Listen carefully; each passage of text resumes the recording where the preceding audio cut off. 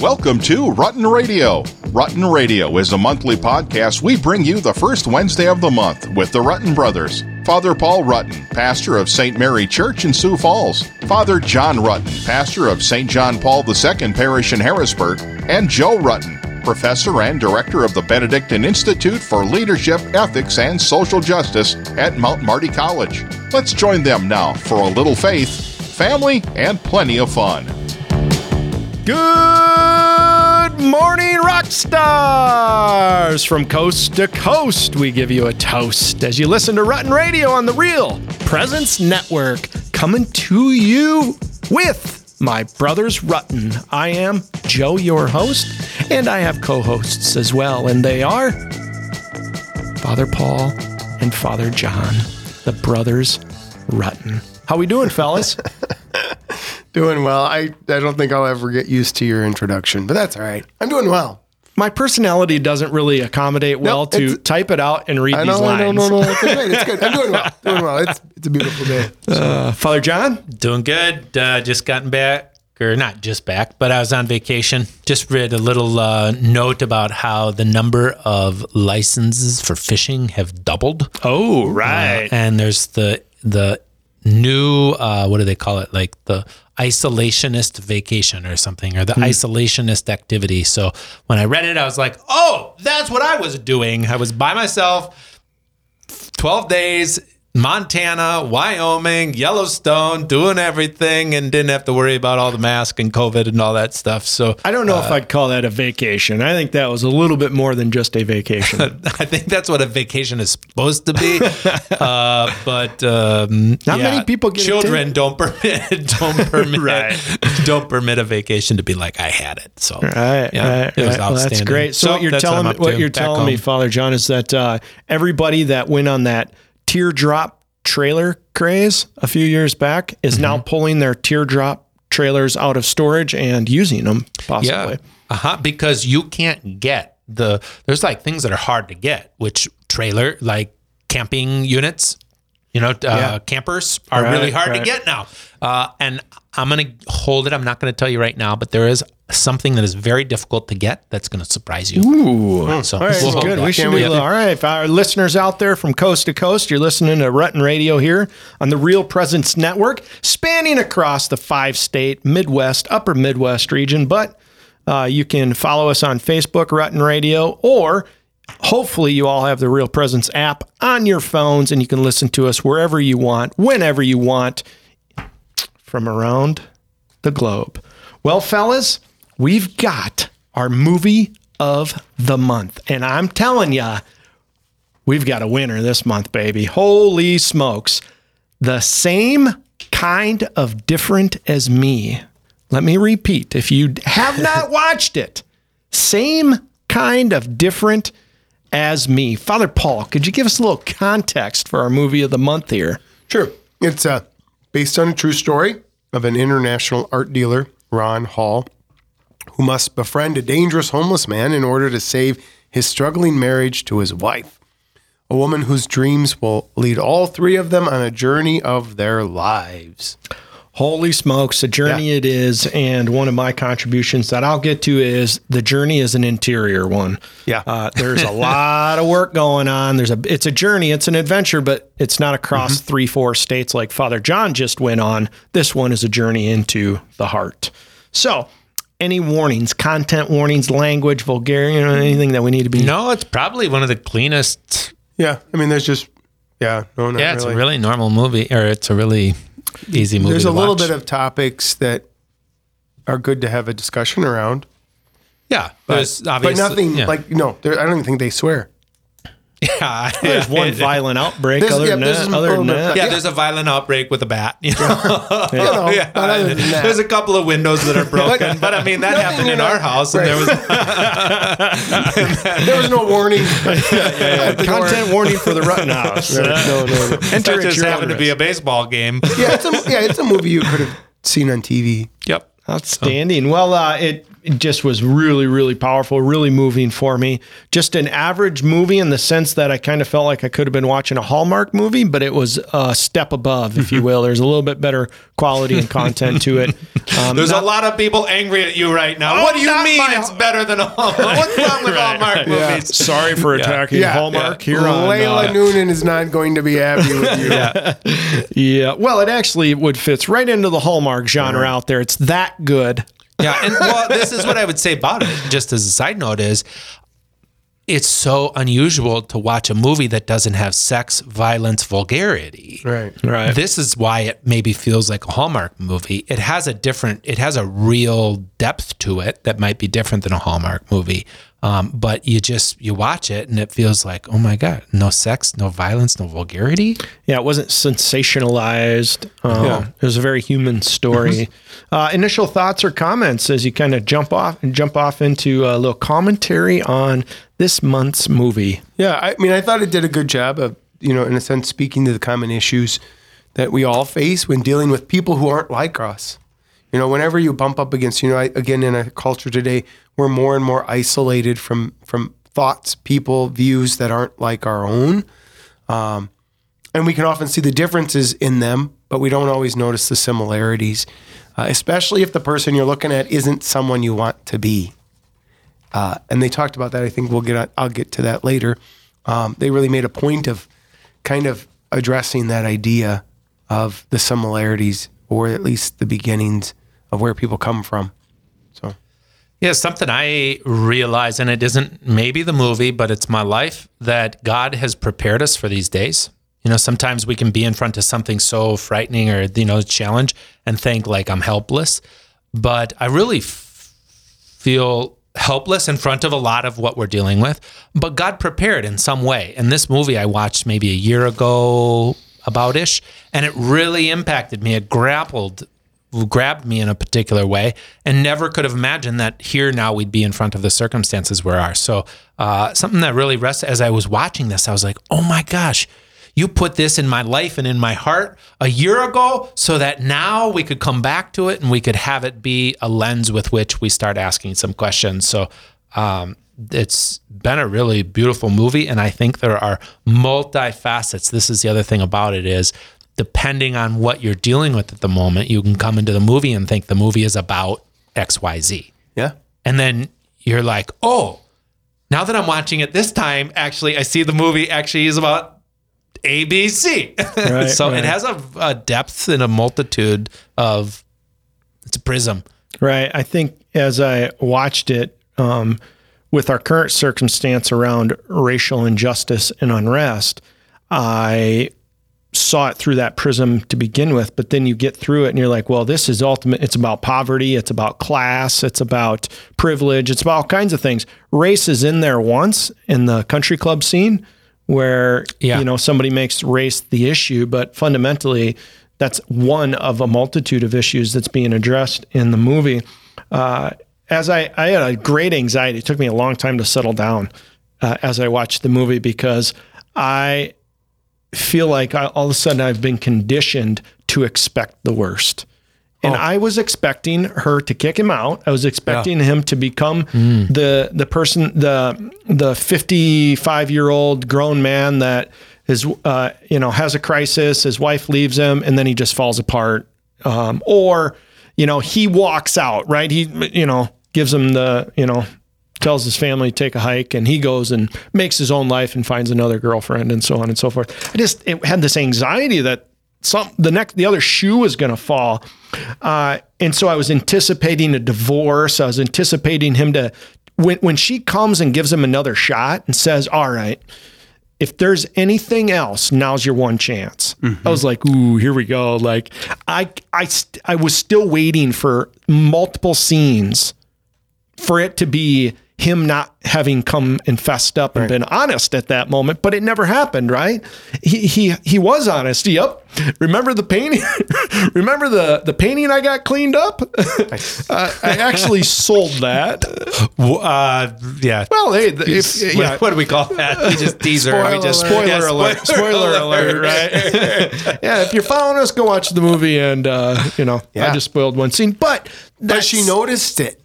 She noticed there was something different about the painting. And he didn't think she'd notice. She'd notice. What in our own lives do we think people aren't paying attention to. But again, how symbolic, right? Because wasn't it at the wedding gift? Yeah. Yeah, it was their wedding gift. And so like he sold the wedding gift. That's how much he cared about their wedding. At that stage of his life. Right. Now we don't know. He sort of alludes that a lot of money was given for it or whatever. And maybe they were stressed and, we do things for, again, people do things for various reasons and we don't always know what it would be like to be in that position. Right. And so again, how often do you find yourself making a decision for the wrong reason, but can someone listen a little bit? Right. And she asked for it. Like that's the other thing. She asked. So there was sort of this, I don't know what you call it, freedom. Like this is a safe moment right here. This is it. The door is open. Everything you say right now, this will be done and we're going to move on. Right. Mom and Dad gave me that opportunity once. One time. Yeah. So without full disclosure, it was fun, but it puts me in a moment where I knew exactly what was happening right there. I had experienced the mercy in a sense of what happened right there. I'd been in a place where I was given that chance, and I did. I threw something else in just to say, yep. And I remember thinking, gosh, that's great. Like, I just got a freebie. I got a freebie, right? Yeah. Like, and Mom's the one that offered it. Mom was like, in the moment, she was like, well, is this it? Or are there other things that we should be aware of? And I'm like, there are some other things. Right. And so but what a beautiful grace. Vince, what a Leo, beautiful Nicholas, just remember this. Right. You might need to remind your dad someday. It was very minor. So lenses, John, you had said the movie kind of gave you, it was like a prism that it allowed you a lens by which you could start asking some questions.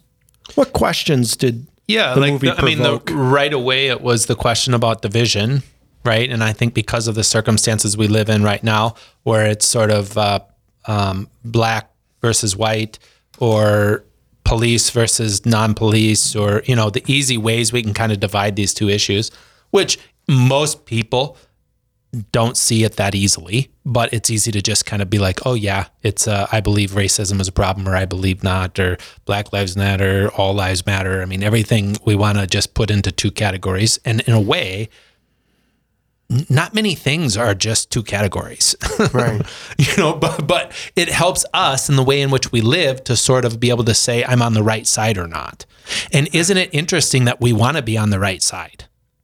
Whether no matter who's arguing from what position, you aren't arguing saying, I'm on the wrong side, I'm really bad. You're sort of like creating two camps, and you're on the right side, they're on the wrong, and I've figured it, So that reality of the division, and it was first evident for me this time in the black versus the Caucasian, the gentleman, the wealthy man, and the homeless man. But as I kept watching the movie, as I paid attention to this division, I realized, this movie is actually about marriage and the division in marriage. And it's about both of the Caucasians primarily, and what's the guy's name? So I can use which Denver? The other guy. Ron and his wife, Renee Zellweger, right? That's the Renee, whatever her name is, right? Their marriage there's division in it, okay? Right. And then you look at his parents, and there's division in their marriage because of the father's alcoholism. Right. And then you hear from Denver, and you realize that he didn't have a dad. And there was then division within this, and it's like, well, that's not necessarily like marriage, but then it's like, division between dads. And it's like, Ron and his dad are divided. Denver and his dad were divided by death, right? Wasn't that what Denver's dad passed away when he was a little kid or something? Both of you seem to be looking at me with blank faces. Just roll with it. Okay. The divided life. The divided life. Yeah. And so just this real dynamic but then ultimately inside each of them are divided. Like the division is that something I have. And when I saw this, I kept thinking it's interesting you bring up the Hallmark movie. When I was watching this, my heart wanted this to be true. I wanted it to be true.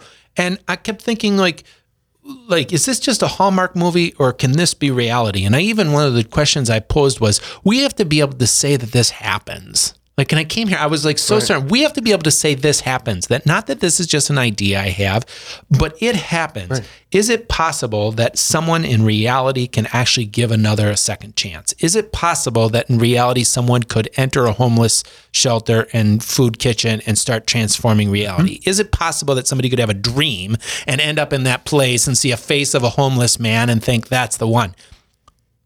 I did not know. I've seen the movie. I did not know until the end of the movie that it's a true it is a true story. Oh, yes. Yeah. And I started weeping. Ah, right. Yeah, because it really is true. It is true. Right. The movie is true. This isn't a heart alone. So that my heart, what's a deeper insight? That my heart wants what happened there to be possible. And it happens. Right. And I've found that part of my own problem is I can cultivate or create a social media stream that's constantly infusing me with a different ending. That the world actually isn't going to end well. Things all are falling apart. Humpty Dumpty can't be put back together, so on and so forth. And all I'm doing is like just creating my own stream of noxious fumes that, this theme of the divided life, Alexander Solzhenitsyn, the great Russian poet, writer, political activist, when he wrote in the Gulag Archipelago that the division between good and evil isn't between states, between political parties, between people. It's in our hearts. The divide between good and evil resides primarily within man's heart. And that's where the movie went for me, was that you talked about the divided life, and I saw this exactly as that, but I watched the integration of this man's life occur. And what happens with integration, one comes to see their identity in light of God, in light of their own dignity, in light of Christ. So this deeper reality that he was experiencing was a human reality that all of us can have experience. And this is why you wanted it to be real, because it's in your heart too, right? In your heart and mine. And that reality that says, you know what? None of us are perfect. Where's the area of my life that's divided? Maybe in some way I can reflect and say, well, in some way I have some of these similar divisions or my own divisions. Am I examining them and wrestling with them and then seeking to be converted, right? And not just living. It's a brilliant movie from an internal reflective standpoint. I love the fact that you cried too, John, because every once in a while I cry and I wonder, am I the only one that sits in their basement and cries by himself? So not to, we'll come back to that. If we remember, I got one to come back on that. Father Paul, deeper insights, thoughts, commentary, to the same kind of different as me, the Rutten Radio Movie of the Month. There was a variety of things. I think it did a good job of showing somebody with faith in a real way. Like, she didn't fully understand, but you definitely see that she has this faith life. Like, she is a woman of great faith.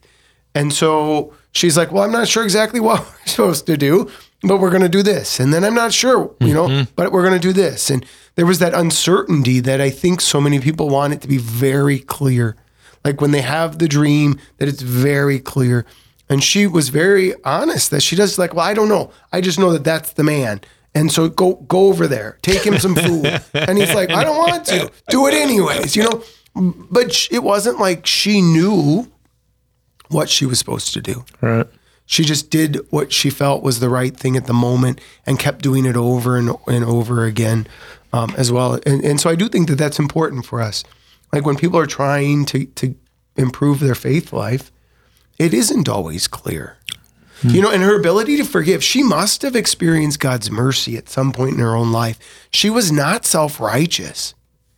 Because when she picks up the phone to call the other woman, like, who he's having the affair with, and she's like, I just want you to know, I forgive you, and I hope you can find the real man that you deserve. Right. Click. Like, And if we can figure this out, you won't be hearing from my husband again. Right. Yeah. No, but this real Frida, like there was no aim. I mean, there was sad. I mean, there was stuff. Right. But only by encountering God can you get to a place where you can deal with that. She was very good. She was very good. I didn't even realize it was Renee Zellweger actually at first. But Renee, what was his name? What's that actor's name? Ron Hall's name? I forget what his name is. Those two did a great job. It just was Greg Kinnear. It was really fantastic. No, it was good. The other thing I think that they did a good job too for is when we begin to stand for something, there's going to be pushback. You know, so we can be sort of ambivalent to things and we can do good things. And then when somebody pushes back, we just sort of cave. But when we really begin to stand, you know, for what's right, there's going to be pushback. And we see it in our culture today, right? I mean, it's why we're sort of, I think, hesitant to put anything on the internet. Not because I'm afraid of the pushback, but because I'm not convicted enough of whatever. It's like, that's not enough for me to deal with it. So I'm not going to do it. But in the real world, in my real life, when we're before other people, you know, are we convicted enough to be able to do that as well? Yeah, and I thought the conviction sometimes comes from a different place than you have. So the silence or the patience or the not sureness, because I thought she was going to come from, I would have expected her to come from a position in regard to that other woman by going after her. Right. But she had a different position. She said, there is an affirmative here and I am standing for that and I'm convicted and nothing's going to come if it works out right. She put all her eggs on the basket of if this can work out right. Not if I can keep you away or if I can get him figured out or if I can keep you apart. She was like, nope, if we can figure this out, he won't be calling you. Which is why it's an internal conversion that's needed, right? The external circumstance are secondary to the situation. What is primary is our own minds and hearts, right? Christ doesn't come, Christ wants a conversion of our mind, of our heart, right? Ezekiel says your hearts have grown to be like stone. Right. We wish that they were like flesh. That's the conversion that he experiences. And there was great freedom. I mean, she was very free before it. She's like, here's the thing, you make the choice. Boy, that's hard though. I'd rather go like punch the girl. Well, not me personally, but like just, you know, punch the evil in the face and tell him to get away and not, you know, and then go home and try and like contain my problem, you know, whereas like she turns to the problem and says, do you want to change? Do you want to deal with this? And if you do, then I don't need to do anything out here to the problem out there. But yeah, it just was very freeing to see the way she responded instead of the way maybe that I would have wanted to respond. The other thing that I think, and it was addressed just sort of subtly, and I think it really is a huge issue in marriages, is at the beginning, you know, they said they've been married 19 years, and he said, we haven't been intimate for 2 years. And she says, 10 years since we've been intimate. And realizing his idea of intimacy was a physical one. Her idea was much more emotional, relational. And then you see later in the movie, she warms back up to him because he's living in a different way. And so again, I think for couples, when they're talking about marriage and intimacy, it isn't necessarily the same thing, but it was just fascinating. He's like, it's been 2 years. And she's like, it's been 10. And he had to like stop and like evaluate that idea in the midst of it all. So I definitely think they did a good job of just subtly putting things in there, and then you either picked it up or you didn't, and you moved on. And I'm sure you fellas know on your side of things, and I know on my side of things, that is a very real issue in marriages. And it doesn't just normal. And it doesn't just fix itself. Right. And like, great people have these problems. Yeah. You know, like healthy, you know, it's not like, oh yeah, you know, if you just are the good Christian, you got that figured out. Well, no, life is difficult. Yeah. This is not, and I think sometimes there's the ability for us to stop and say on our own side, like, I must not be good. I must not have, we kick ourselves because we have these issues that we haven't addressed, or we think that we need to be good. And so we almost just act like there's nothing wrong over here. No, these are real issues that if you're not dealing with, oftentimes there's a problem in. If you don't have this tension, then you're missing it, because within marriage, it's not just all easy. And so, all right. Well. Father John, you mentioned something a minute ago. We got a couple of minutes left here in the first half hour of Rutten Radio on the Real Presence Network. Coming to you from coast to coast. If you don't have us on your phone, on your iPhone, get the app. You can listen to us anywhere you go. You mentioned something that you said, let's not forget this. Let's come back to this. And it had to do with weeping, with crying, with being emotional. I learned about, I've always known them, but the temperaments. Yes. And the summaries that I read quick summaries of the temperaments, and one of them just said that the sanguine, I think, or the choleric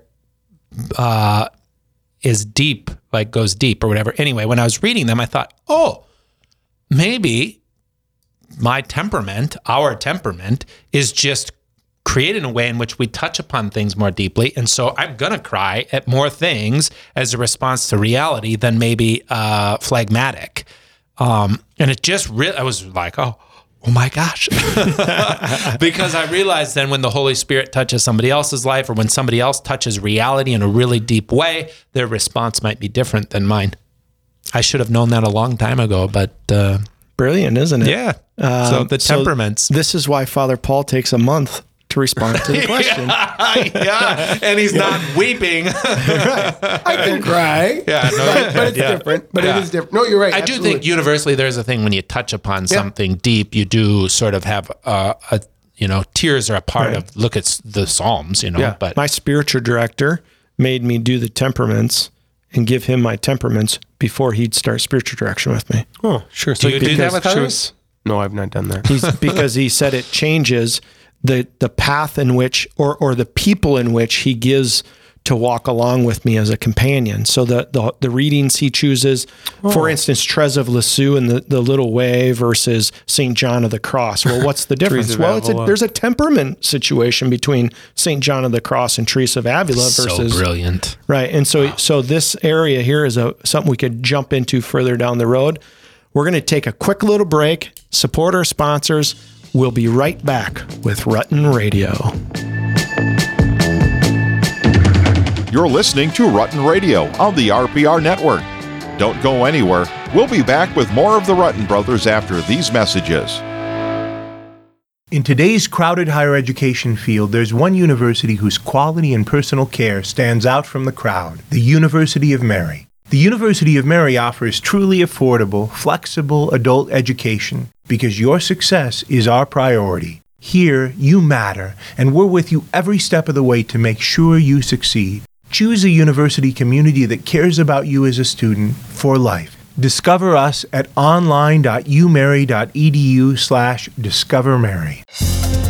Hello, this is Mike Kidrowski, the Director of Advancement for Real Presence Radio with today's Plan Giving Minute. Philanthropy is an expression of your generosity with the understanding that your gift to the church will make a difference. There are many ways in which you can make a gift to further God's work. Most of us are familiar with cash gifts we give regularly to Real Presence Radio. However, another way of contributing is through plan giving, which may allow you to give more than you've ever dreamed possible. The goal of plan giving is to help you plan your estate and charitable giving in a way that benefits you, your family, and our mission. There are several ways you can make these planned gifts and enjoy tax and income benefits. For more information, please visit our plan giving website at rprlegacy.org or call me at 701-290-4503. Let's get started. The world is changing fast and needs problem solvers and critical thinkers. Right here in your backyard, Mount Marty believes every student has the potential to serve the world and make a difference. We will help you obtain a degree that prepares you for success by exploring your talents and passion. Our community goes above and beyond to help each student feel at home, surrounded by love and support. We can't wait for you to see what's possible, and we hope the future brings you here, close to home, at mountmarty.edu. Hello, I'm Linda Baldwin with the Mustard Seed Catholic Store here in Sioux Falls. We are now open 9 a.m. to 8 p.m. Monday through Friday and 9 to 5 on Saturdays. We're located at 3709 South Grange, just west of Costco. We stock Catholic books, artwork, saint medals, rosaries, Bibles, parish supplies, plus Mystic Monk coffee and gifts for those special occasions like baptisms, First Communion, and confirmation. I look forward to your visit to the Mustard Seed Catholic Store here in Sioux Falls. This is Rutten Radio on the Real Presence Radio Network. Now, back to more faith, family, and fun with the Rutten Brothers. And welcome back to Rutten Radio on the Real Presence Network. I'm one of three hosts, so I can't really call myself a co-host. I'm Joe Rutten, and I'm joined, as always, by my brothers Rutten, the priests, Father Paul, the elder, and Father John, the younger. How we doing, fellas? Great. Doing good. All right. Yeah, we had a great episode. I loved, our synergy sometimes isn't there. Oh, you know what I find, though? When our synergy isn't there, everybody else thinks it's the best show ever. Oh. So I've actually learned when I didn't like the show, someone else does. Somebody else does. Yeah. Well, but I guess our show's going to be a bomb this month. Because you really liked it? Because I really thought we were. Wow. Yeah. No, the other thing is, it's hard, and it's hard when you have a laptop, you got your phone. I just came from work. I got my work in the afternoon. Sometimes I'm not really with you two. What? Oh, you're kidding. Are you in your own head thinking about like six other things? Yeah, record a whole hour show for Rutten Radio, and I actually don't remember anything. All right. Oh, boy. We got some shout-outs, don't we? Let's shout-outs. That's my favorite part of the old version of the Rutten Radio was doing shout-outs live. I still remember Joel Staus being down in the Caribbean, Mexico, or wherever. Yeah. But, on Facebook, Kathy Sweetman, she's my shout out. So Kathy, known Kathy, the Sweetmans, Dick and Kathy and Tom and the family for a long time. Yeah. And so Kathy Sweetman, give her a shout out. She mentioned on the last show she really likes the movie that we did the last time. Oh, really? So, yeah, it's pretty good. Well, Kathy, thanks for listening. I think you're going to like, if you haven't watched this one, Kathy, make sure you watch this one. You're going to love next month's. We won't reveal it yet until the end of the show, but next month's movie is going to be fantastic. Paul, you got any shout outs? Yeah, Corey Richard from Watertown. Just good, faithful man from Watertown. Watches or listens to our show too. So got all kinds of people. So funny thing how this works being priests. I was in the hospital. I can't. Or no, I can because she was a nurse. I was thinking of HIPAA. And actually with the movie, there's a HIPAA issue. Oh, yeah. Remember when she says... Yeah, there's a HIPAA issue. Yeah. Corey's sister is in my parish. Oh, yeah. And they put the two and two together, and I'm like, oh my gosh, small world. So that happens a lot, Watertown people. But now that you're in town, I don't see people that you're connected to because they just stay with you. Anyway, shout out. Jordan, who am I going to shout out? I'm going to shout out like a whole bunch of people, but I'll just do it really quickly. Underneath the umbrella of the Catholic Men's Business Fraternity. Oh, yeah. You know what? I'm just really blessed. I have a small group of men that I get to spend almost like small group time with 3 times, really almost once a week. And I'm telling you, every Wednesday morning, it is just the greatest blessing for me to be able to be in fraternity and to be in a place where the fellas have a place of trust where they can be honest and be vulnerable and share. And nobody's wept yet, Father John, like you, but it is a place where they kind of share their heart and they can say, hey, here's where my challenges are, and here's where an opportunity is for me to link arms with my brothers. So I'll give a shout out to the Catholic Men's Business Fraternity Board of Advisors. You guys are all rock stars. And if you don't listen to Rutten Radio, you should. So with that, our movie of the month, the second half of the movie of Rutten Radio here, we kind of expound on further thoughts, themes, lessons from the movie. And the movie is the same. I shouldn't say there's no article. Same kind of different as me. It's a fantastic movie about brokenness, about a challenged, struggling marriage in which the husband maybe annies up and has an opportunity to come alongside his wife. Although not willingly at first, eventually his heart softens, his mind changes, and he really has a full conversion where he comes to love his wife, his marriage, and to live a more deep experience. And it happens through a relationship with a homeless man and working at a food shelter. So one of the themes that really comes out of this, or that's present often, is this concept of freedom. Well, it is July, and we will be celebrating the 4th. Yay. Freedom and independence. Leo's birthday. And Leo Rutten's birthday, my oldest. He'll be 8, the firecracker himself. So that idea of freedom, I don't know, maybe that'd be a great place for us to jump off and explore here in the second half hour, Fathers. Freedom. Well, right off the bat, I always, ever since I discovered it, I can't not go right to it, is freedom has nothing to do with my circumstances. Freedom, and in its essence, is about my heart. You can be in prison, and Father Jeff Norfolk here in the diocese knows very well. Mo Irvine works in prison ministry. A number of people are in prison ministry, and you meet many prisoners who the world thinks are no longer free, and they actually are deeply free because it's an internal work. And I know in my own head that I have all the freedom in the world. I can literally do just about whatever I want. I got a lot of freedom to go places, to go on a 12-day vacation. And yet I can be one of the most bound people there is, bound by people's expectations of me, bound by people's perceptions of me, bound by the fear that I have of living in this world that is so uncertain.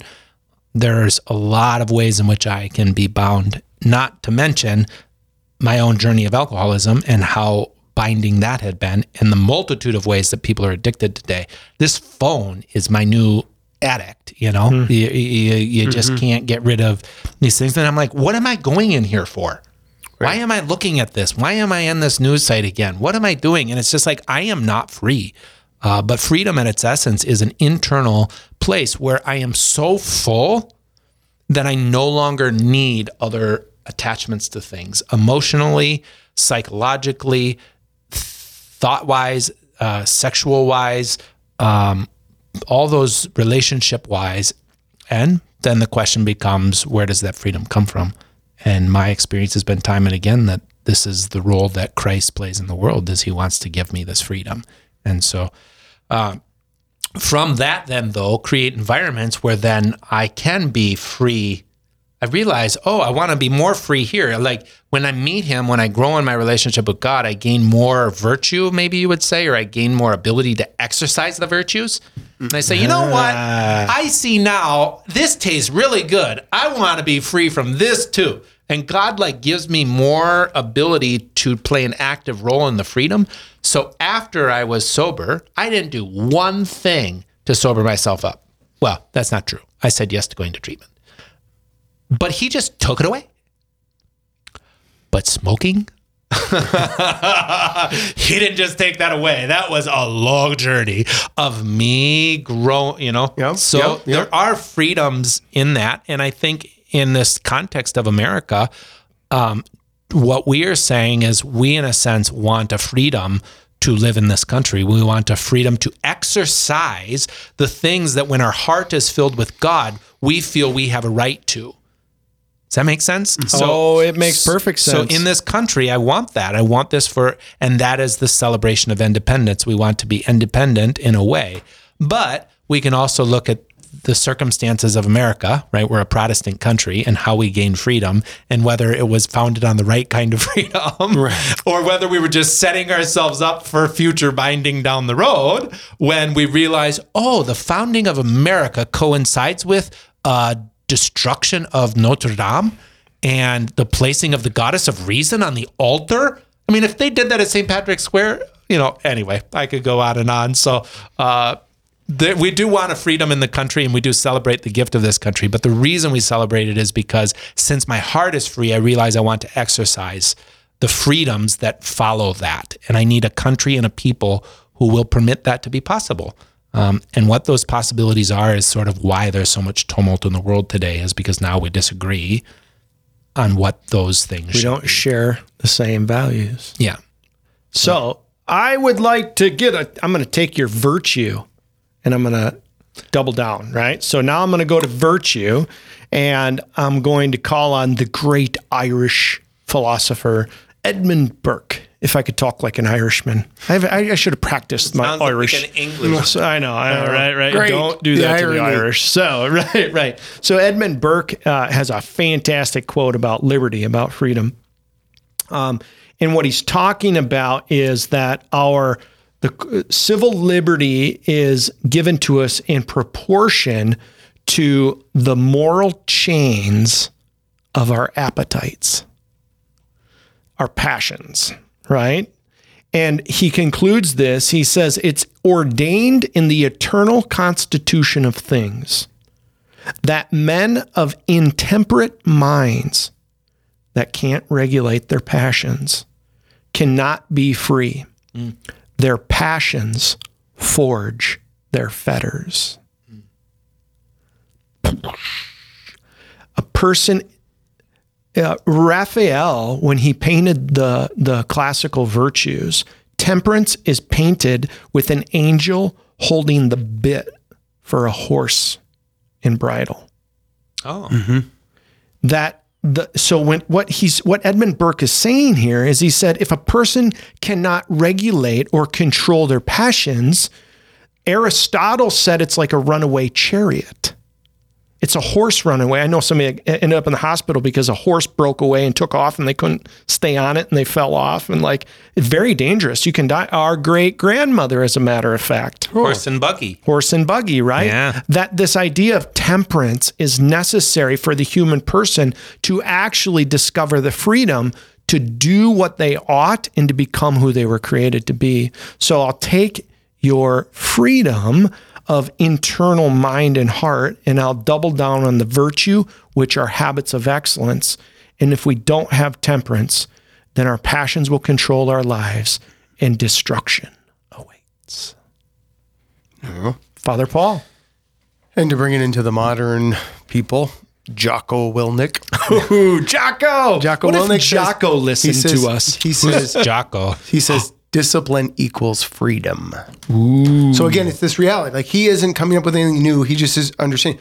I think the challenge, though, as a Christian is to say, where does the discipline come from? And there is a part of it that I need the grace to be disciplined. Like, there is this sense, like, I need to know it, I desire it, but there is a part of it where I don't always have the ability. Like, we just want to sometimes say to people, well, just stop doing that.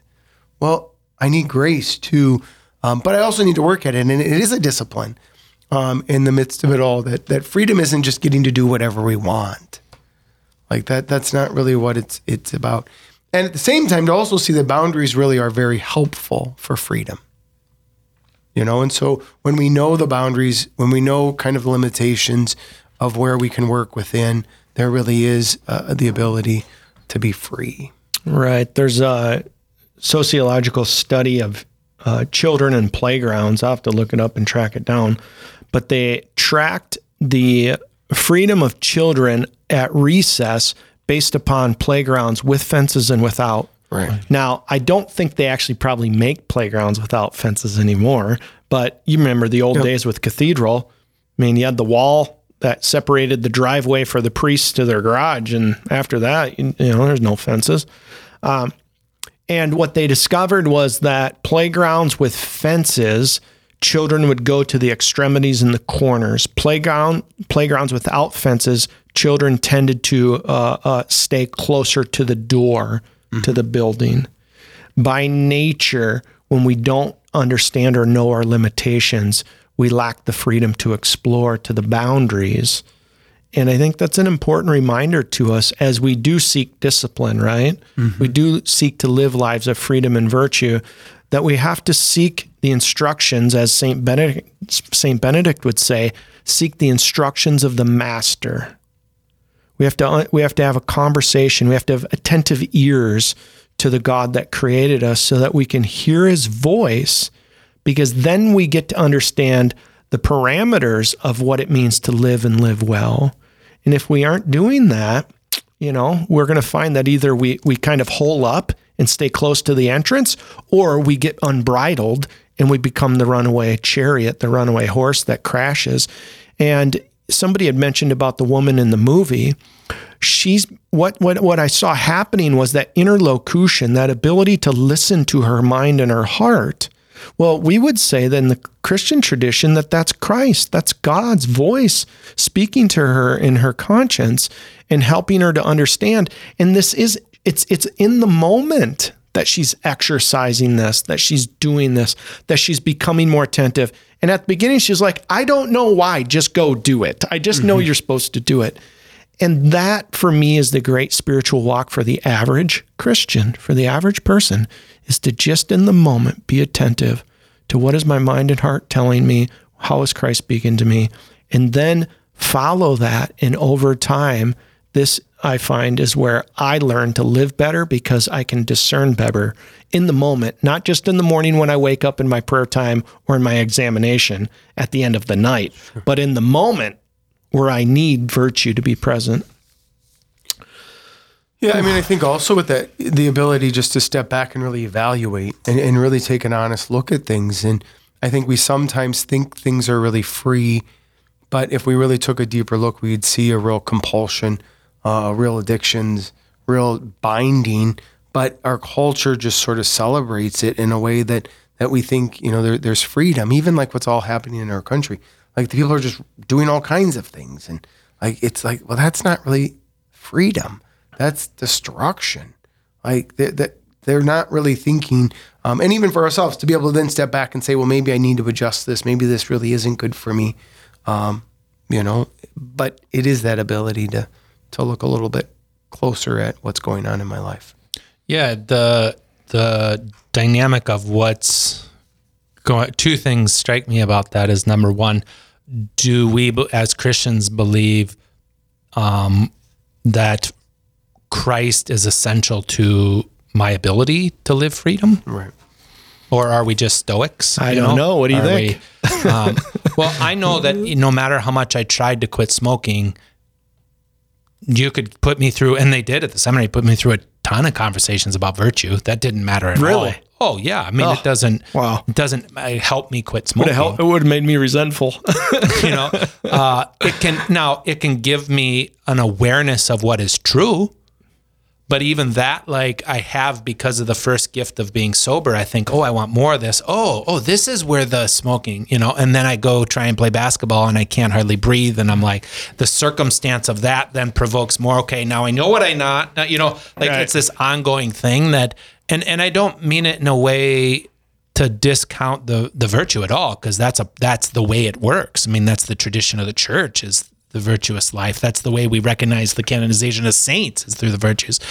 But for us to never forget that we're talking to a world that may not even be in a place where they, like, without him, I'm nothing. Right. But because of him, then the virtues make sense. And so it's possible too, we're talking to a world that is blinded. I mean, do we believe that sin, and I don't mean that these people are sinners, I don't know people out there on all sides of these issues, but do we believe that, like, your mind is darkened and your will is weakened? Do we believe that? Like, why are people racists?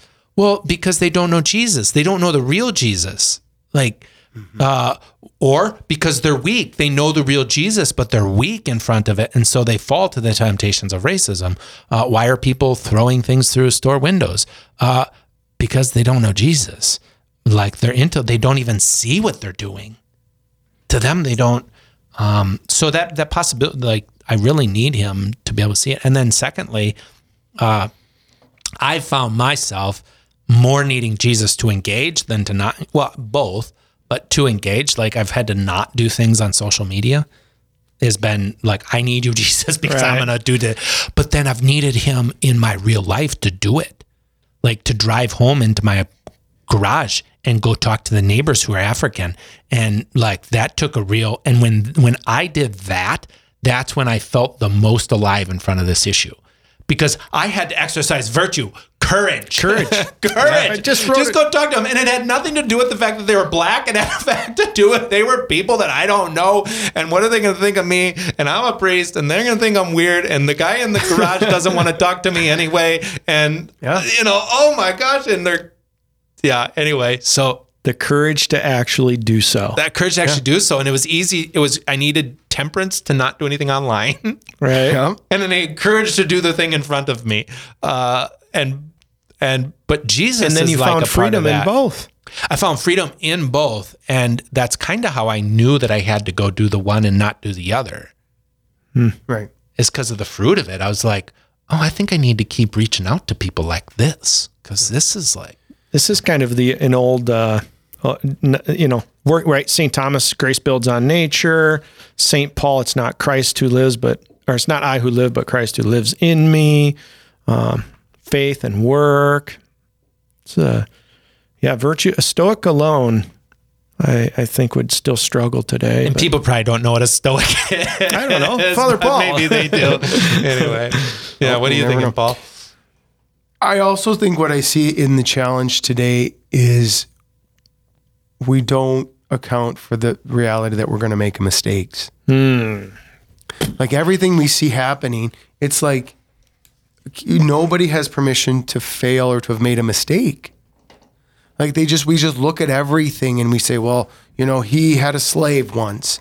Well, okay, but can he not grow in virtue? Can he not come to a place? Was he not part of a culture? Like this idea that no one can make mistakes. And what they do, what I see happening is institutions memorialize, whether we like it or not, the good and the bad. And they're trying, in a sense, to get rid of all institutions because then there's no history of mistakes. Like then then I'm not part of anything that has a bad history. We're finding young people don't want to join churches that are attached to denominations. And I think it's because of this. Because the denomination carries with it hundreds of years, and for us, thousands of years, that weren't always pretty. And we don't know how to stand before it. And to say, I made a mistake. To say, okay, maybe I wasn't nice to my neighbor, and I really was a jerk. Okay, well, can I grow? Can I say I made a mistake? And our culture doesn't permit it. Right. So no one wants anything to be ever put out there because there's no mercy. Like there's no sense. Like Wow, I think there's a lot there, Paul. and then you're not free because you have no, like you're not going to risk anything. Fear is Like because crippling. what if I make a mistake and then oh my gosh, and then I'm going to get crucified.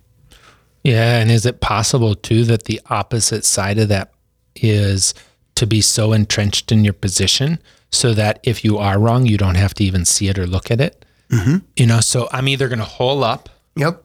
or I'm taking a position and you can't challenge me. You can't say I have anything wrong because you have to have the right position. And so you're right. So there's no dialogue anymore from a person who was demanding dialogue.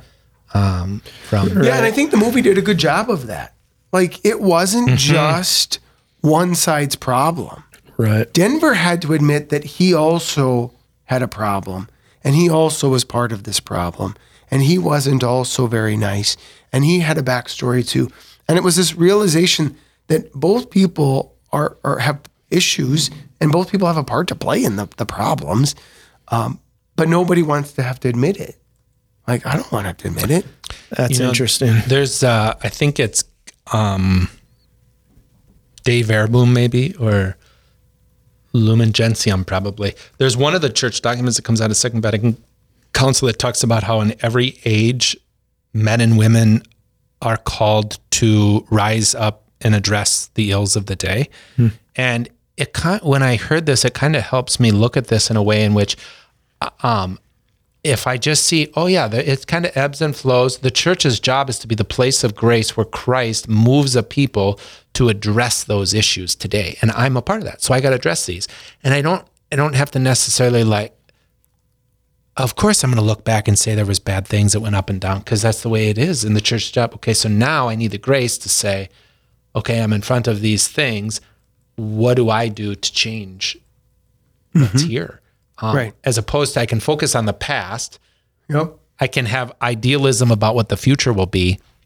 And then it prevents me from having to say, but what do I do right now? Well, and then what happens when I go home and I'm lonely, struggle with identity, am weak, there's a whole generation, there's a whole nation of people, I suppose, that when we shut our doors and we go home, we got to wrestle with our own realities. Mm-hmm. And I think in my life, I can just, that it is really a lot easier for me to point out everybody else's problems and to, not that we shouldn't be dealing with the social ills of today, but to some degree, it has to happen in a manner that also begins in my heart. Like Alexander Solzhenitsyn and Edmund Burke are saying, that this begins with you. This begins in your mind and your heart. Begins with virtue and grace in your heart.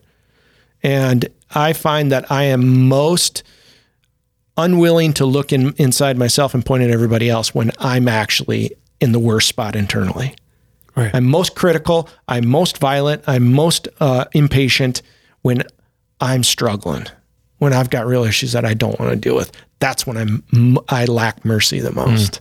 And maybe that's a sign to us in the church of the circumstances of the world today.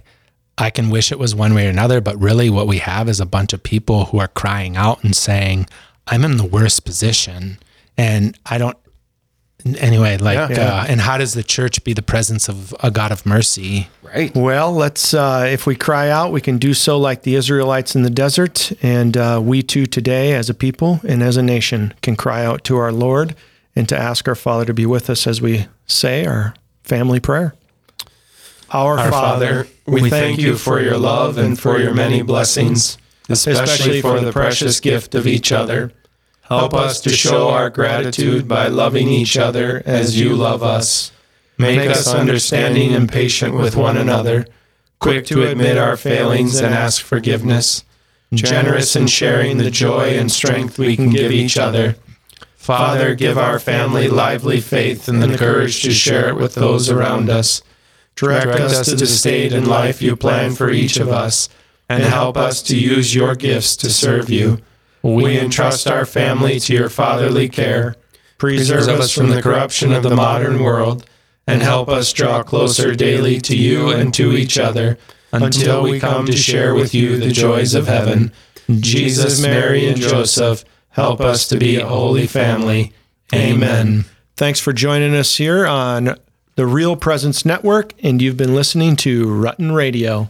Tune in next month for our movie, A Beautiful Day in the Neighborhood.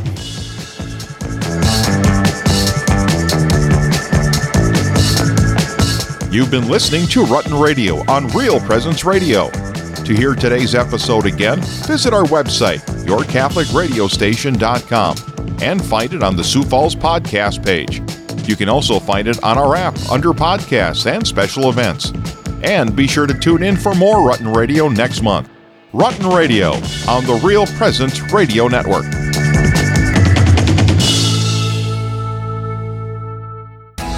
Did you know you can listen to the RPR Network when you're on the go? Just search for Real Presence Radio in your app store. Listen live to any station across the network at any time, so you can stay connected to your local community from wherever you are. Plus, if you miss a program, the Real Presence Radio app is your one-stop shop for local and national podcasts, including our signature show, Real Presence Live. The Real Presence Radio app, with you every step of your faith journey. Hello, this is Mike Kidrowski, the Director of Advancement for Real Presence Radio with today's Plan Giving Minute. Philanthropy is an expression of your generosity with the understanding that your gift to the church will make a difference. There are many ways in which you can make a gift to further God's work. Most of us are familiar with cash gifts we give regularly to Real Presence Radio. However, another way of contributing is through plan giving, which may allow you to give more than you've ever dreamed possible. The goal of plan giving is to help you plan your estate and charitable giving in a way that benefits you, your family, and our mission. There are several ways you can make these plan gifts and enjoy tax and income benefits. For more information, please visit our plan giving website at rprlegacy.org or call me at 701-290-4503. Let's get started. The world is changing fast and needs problem solvers and critical thinkers. Right here in your backyard, Mount Marty believes every student has the potential to serve the world and make a difference. We will help you obtain a degree that prepares you for success by exploring your talents and passion. Our community goes above and beyond to help each student feel at home, surrounded by love and support. We can't wait for you to see what's possible, and we hope the future brings you here, close to home, at mountmarty.edu.